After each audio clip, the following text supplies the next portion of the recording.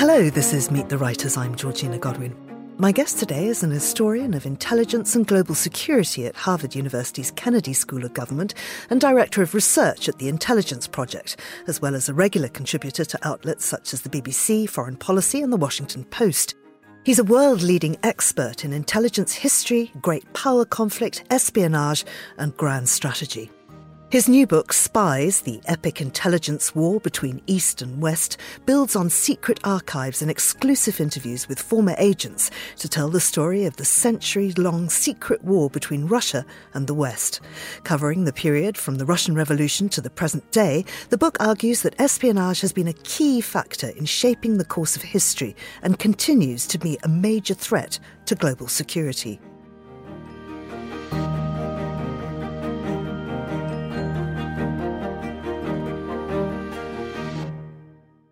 Calder Walton, welcome to Meet the Writers. Thank you so much for having me. It's great to be here. A major threat to global security or a major help for global security? Depends on, that's in the eye of the beholder, I would say. It depends on which side you're on. So I think that espionage and the intelligence activities, onslaught from China today and Russia against the West, they pose profound threats to national security.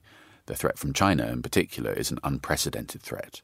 But of course, as you quite rightly ask, espionage done by Western powers, by Britain, by the United States, we, of course, recruit heroes in our own way, don't we? We don't recruit traitors. So it's in the eye of the beholder, as your question suggests. I want to go right back and find out how you got into all of this. So you are British, but you live in America. Tell us about your background, because you qualified first as a barrister. That's right. Well, I'm a historian by training, and I was trained at Cambridge University, and I worked with Christopher Andrew, who's the founding father of this whole field of research. He wrote the now classic books on the history of the KGB and then the authorized history of MI5. When I started my master's at Cambridge, being supervised by Chris Andrew, he said, would you be interested in helping out with some part-time research on the official history of MI5? And I said, that sounds like quite an amazing opportunity. So 6 years later, the book was published. And it was just a wonderful, life-changing experience, really, to be honest. After my PhD, I trained as a barrister, worked as a barrister for 4 or 5 years, found out quickly that it wasn't really my passion. I was glad for the experience. So took a massive pay cut, and I'm back doing history, and I've never been happier. And this book is the result of 6 years of research. It's as old as my son, so it feels like a child in many ways, but the motivation for writing it was living in the United States, living through the Trump-Russia saga and all of that we all experienced with that. And it was really trying to contextualize that. And there was this, at least in the States, a tendency in the media for, this is unprecedented. We've never seen anything like this before, day after day. And it's like, well, actually, there's a very long history of what we're seeing here of election meddling by Russia, the Kremlin doing this, and then countermeasures as well. And so I tried to contextualize it. And then towards the end of my research, the war in Ukraine made the book much more urgent for me in a very personal way. I was using some Ukrainian archives. One of the researchers there went off to fight in the war. Another of my researchers in Ukraine escaped. And one of the researchers in Moscow is still there, but she is doing everything she can to resist from the inside silently. So it became a very, very personal quest for me as we've finished writing the book. It's an absolutely fascinating book. I mean, it's around about 600 pages. I know. It could have been twice as long. So I had the benefit of a good editor who helped me cut it down. Every single bit of it is completely fascinating. Oh, thank you. You have a website that actually you put a lot of the material you couldn't fit into the book. Yeah, that was something that I felt really strongly about, of making the book interactive. So there are stories on there, www.spieshistory.com, that simply didn't fit into the book. And there's also interactive with, I found in some former Eastern Bloc archives from the Czech intelligence service, I found some actual bugged conversations from the 1960s. Now, I don't speak Czech, But I thought, it was just so eerie listening to them. These are private conversations between 2 or 3 people that were picked up by a microphone. We don't know much about who they are. I've got the dossier of the people. And here are their private conversations that we're now listening to, and they were declassified by the archive for me in the book. It was too much to get into in the book, but I thought I'm just going to put one of those up on the website. And it really teleports you back to this private conversation between 2 people, otherwise obviously completely lost to history. But here you are. If any listeners can identify what they're talking about in the bugged conversation on the website, please let me know. As you say, it took you 6 years to do this. But as with the book that you were researching at university, how easy is it to gain access to this material? Obviously, there's archival stuff, but in terms of talking to people that work in espionage, their very job description means they can't speak to you. That's exactly it. No, it's a inherently difficult subject to research. So there's different levels. On the archival side, the British government is actually incredibly transparent with its past activities, and there is now too much information to work with declassified at the National Archives. And some of the dossiers that I used on this, the stories that they tell, they could be straight out of an espionage novel themselves. You pick up the dossier, every page tells just a remarkable story. In the US, I went to every presidential library from the post-war period, using archival papers there, weaving the story together. Russia was a more difficult story, to say the least. I had a team of good researchers in Moscow who were helping me with records before the war started in Ukraine, but then since then, everything obviously has just closed down. So it's been a process of weaving together. Now, in terms of interviews, you're absolutely right. And the way that I conducted that, I always wanted to have at least 2 people confirming a story before regarding that as an established truth. This was one of the book's big revelations. One of the big stories that caught the news in the US was a story that I got from interviewing 2 former very senior US intelligence officers. And they revealed that in 2020, the Russian government was in the late stage planning of an assassination on US soil to try to assassinate a former Russian intelligence officer. So the Russian government was preparing to do a Litvinenko type assassination, or again like Sergei Skripal here in Britain in 2018. Now I first got this from one source, and this was, I'm a mere historian, I'm not an investigative journalist, so this was really way above my pay grade. But I did know that I wanted to have at least another confirmation. So in the US version of the book, I posed that story, that episode, as a question, because I only had one source and I didn't feel confident enough. But between when the US edition of the book went to print at the UK that you've got in front of you, I got another source who confirmed the story. And in this edition, I have changed it to not being a sentence, but to be a statement of fact. And the New York Times got hold of the story and published a front page expose about it and said, we can confirm Calder's reporting, it was pretty nerve-wracking, as you can imagine, because I really nailed my reputation out there. But the story was too important to not be out there. The significance of the story is not, to my mind, the target. The target was a former CIA spy in Russian intelligence who provided high-grade secrets from inside Russia's intelligence services before 2010. And at that point, he was exfiltrated by the CIA to the US, much like, as you remember, Sergei Skripal, who the Russians tried to assassinate in 2018. So he was a former MI6 spy. This person at the center of this plot in the US was a former CIA spy. He'd been living under an alias, under protection, but the Russian government tracked him down. And the remarkable thing about this story is that throughout the Cold War and up until this point in 2020, there had always been a bright red line for the Kremlin and the US government, that the Kremlin, throughout the Cold War, would not conduct assassinations on US soil. This was a bright red line. Europe, different story. Britain, different story. But US soil, we're not going to go there. There was an unwritten agreement.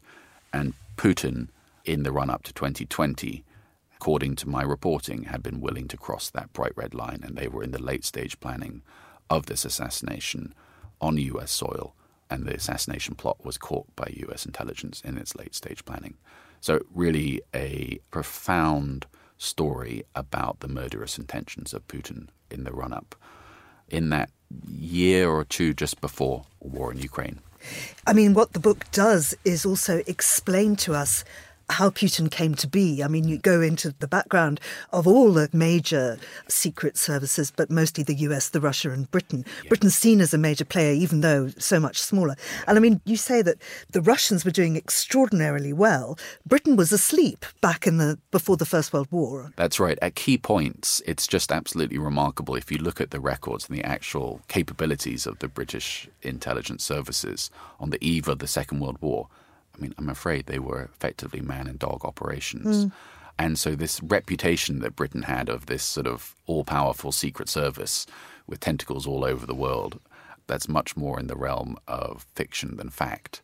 It worked to their advantage, of course, that British intelligence has this sort of mystique about it.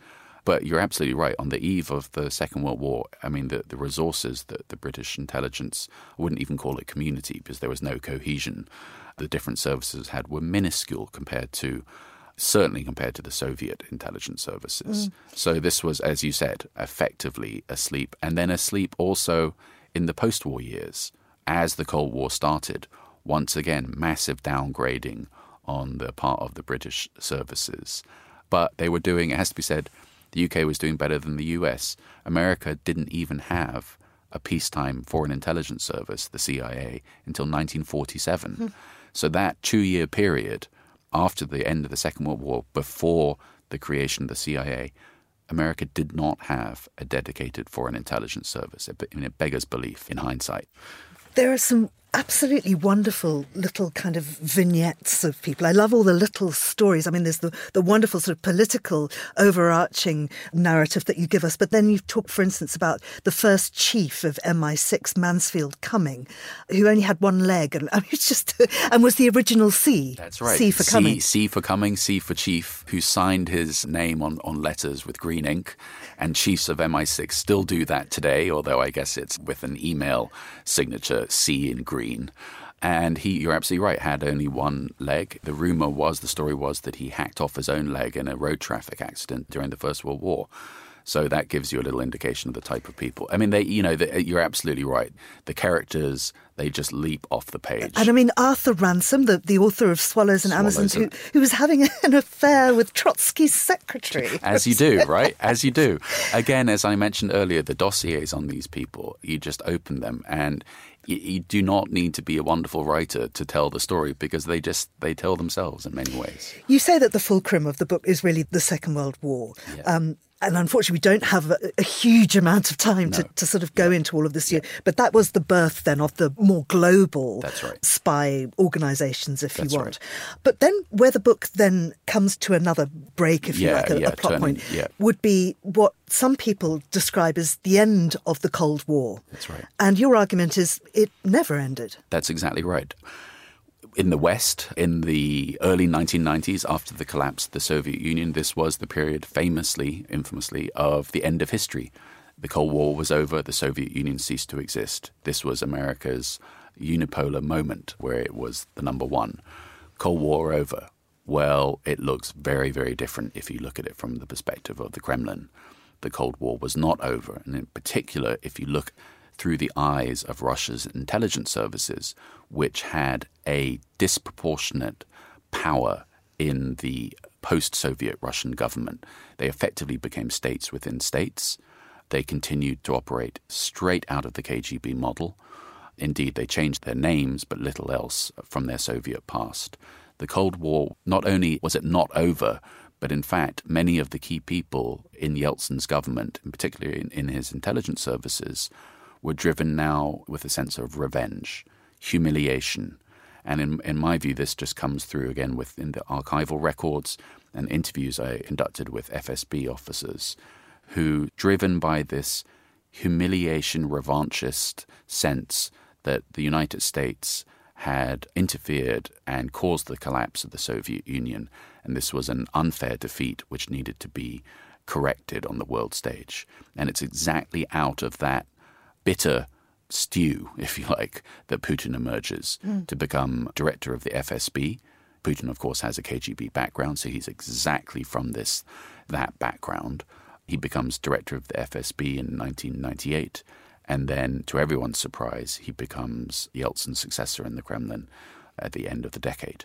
And we can't criticize Putin for not being consistent. He has been very consistent in his message. If you look at his early speeches in the early 2000s, when, again, in the West, we were concerned with the global war on terror, overwhelming national security priorities of counterterrorism, Putin, after a brief honeymoon period of liaising with Western governments during the war on terror, probably the wrong term we shouldn't have said honeymoon, but I think listeners will understand what I was trying to convey. Period of liaison with Western services. In fact, his public speeches, Putin's public speeches, become increasingly hardened against the United States and saying this was an unfair security arrangement created in 1991 which needs to be corrected, and the vital interests of Russia in its place in Europe need to be confirmed. That was what his speeches, in particular the 2007 Munich security speech. If you look at that speech from 2007, it is basically the same as the speech he gave with President Xi of China on the eve of the war in Ukraine.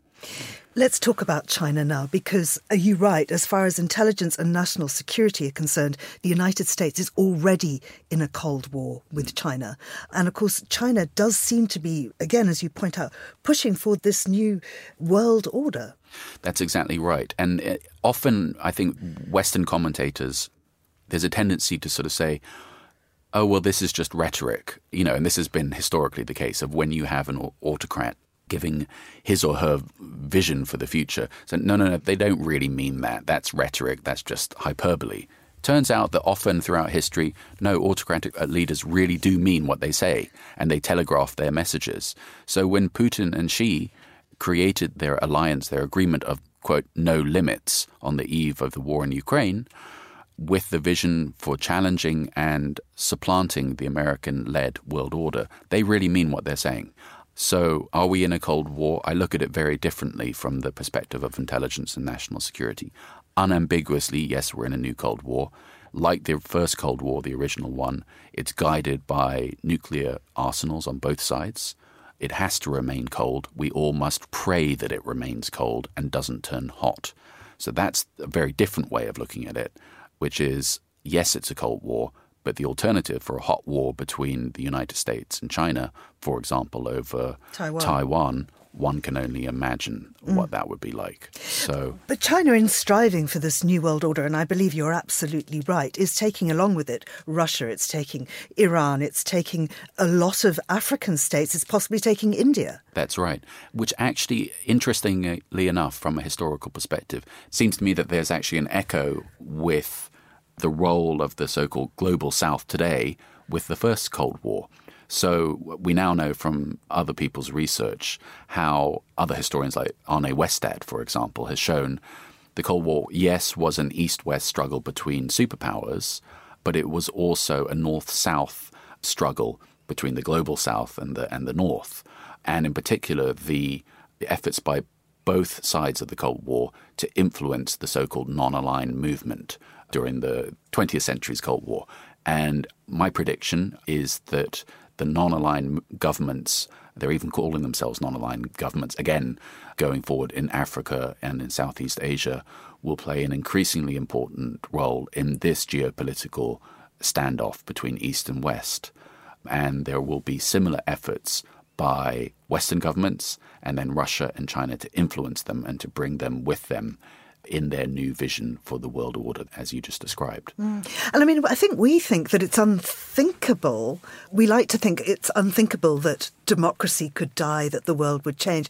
I mean, empires crumble about every 300 years. That's exactly right. And then the key point to stress is that if you look at Putin's speeches before the start of the war in Ukraine and then after it, he looks at it completely differently, which is that what they are representing is true democracy, that what America, the US-led American world order, is not democratic because it doesn't take into consideration the views of countries like Russia and China. So true democracy is what they call themselves democracies. So it's going through the looking glass and looking at things are upside down and they're up, left and right and so on. Obviously, that's completely erroneous, but we have to be able to understand their perspective if we're going to actually come to some sort of living agreement with them. Because, to be honest, the world is, I think we can all agree, big enough for both the United States and China. And when you look at what else is happening on the planet as temperatures boil, we've got to find a way to be able to live together and not recreate the worst ventures of the 20th century again. We don't have a lot of time, but a lot of the book is also about double agents and people who were sort of clandestinely working for other people. And one thing I found sort of bizarrely comforting, I suppose, was that the Cambridge spy ring, the Cambridge Five, weren't recruited once they were in positions of power. They had always been dedicated communists. And for some reason, it made me feel slightly better about them. I don't know why. Well, I think that's absolutely right. And I think the thing is, one has to begrudgingly admit, well, at least they had an ideological faith. And that was certainly the view compared to later infamous traitors in the US government, someone like Aldrich Ames, who was a Russian spy, Soviet spy working in the CIA. He had no ideology. He did it for money. And certainly the CIA said, looking back when they discovered Aldrich Ames, looking back at the Cambridge spies, they effectively said, well, at least the Cambridge spies had an ideology. You have to give them that. They actually genuinely believed in what they were doing, and they weren't just guns for hire mercenaries. So there's a begrudging respect, I think I agree with you, about the Cambridge Five. Finally, looking at where we are now, we've talked about China and what might happen there, but Ukraine is obviously the big spark point at the moment. And I just wonder how efficient the Western world is in knowing what's going on there. Well, I think that there's two different levels to answer that. Ukraine, from my perspective, the war in Ukraine represents something much bigger than just the war itself. It is about this geopolitical clash between East and West and the future direction of the world, democracy or autocracies.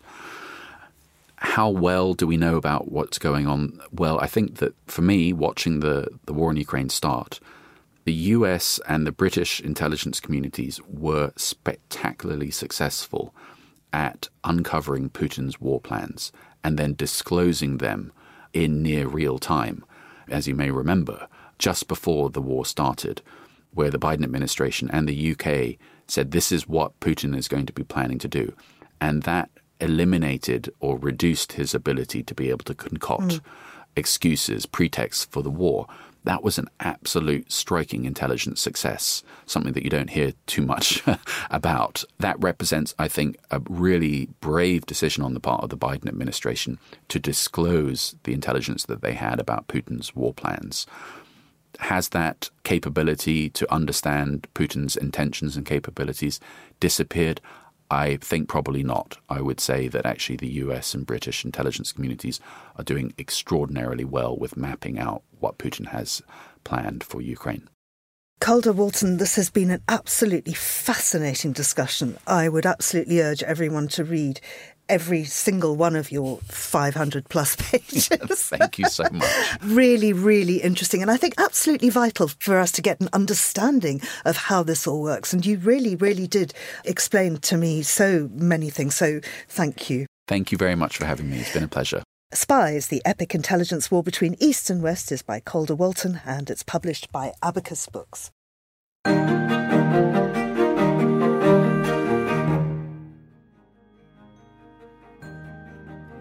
You've been listening to Meet the Writers, thanks to the production team of Tamsin Howard and Helmi Pillai. You can download this show and previous episodes from our website or wherever you get your podcasts. I'm Georgina Godwin. Thank you for listening.